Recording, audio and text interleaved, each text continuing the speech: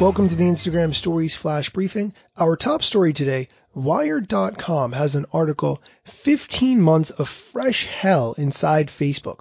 This is basically a documentary of all the things that Facebook has gone through over the past year and a half when it comes to all the scandals and other data issues that have plagued the company. The part that I think is relevant has to do with Instagram and the founders of Instagram who stayed on with Facebook after they bought the app.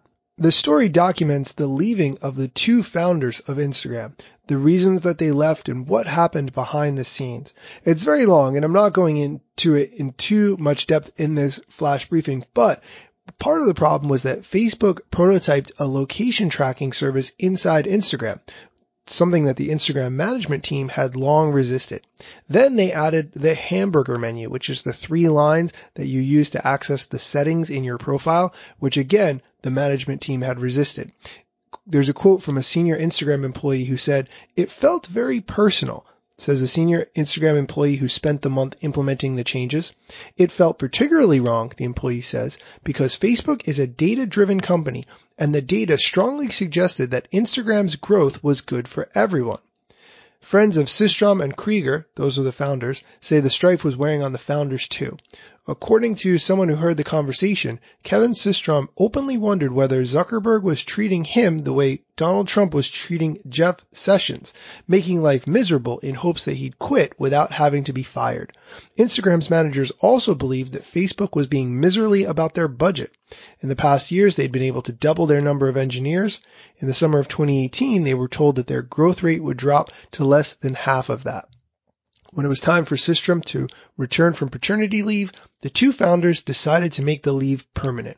They made the decision quickly, but it was far from impulsive, and they go on to explain some of the reasons and things that happened around that decision. Definitely a good article and worth checking out. Our second story of the day is from lifehacker.com, how to view and change your ad preferences on Instagram. Now, I spend a lot of time in the ad settings on Instagram, and somehow I didn't even know that this one existed.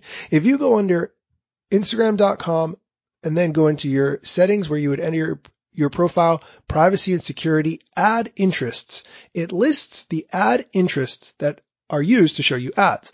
My particular list has nothing to do with my interests.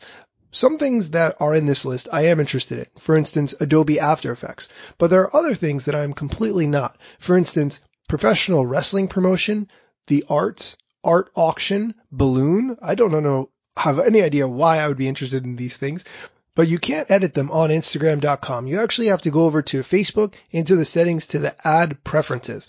Now the list of ad preferences here for companies that have chosen to show me ads based on information that I may have provided at some point, or they used my phone number or email address to put together a targeted ad for me. The list is enormous. So I cleared a lot of the interests in there, and a lot of the advertisers I chose to hide ads from. So I definitely recommend taking a look at this Lifehacker article that explains how to do all of this and ensure that you're not seeing ads that you don't want to. That's it for today's flash briefing. If you have a moment, send me a direct message at Daniel Hill Media with any feedback you have for the show. Thanks for listening.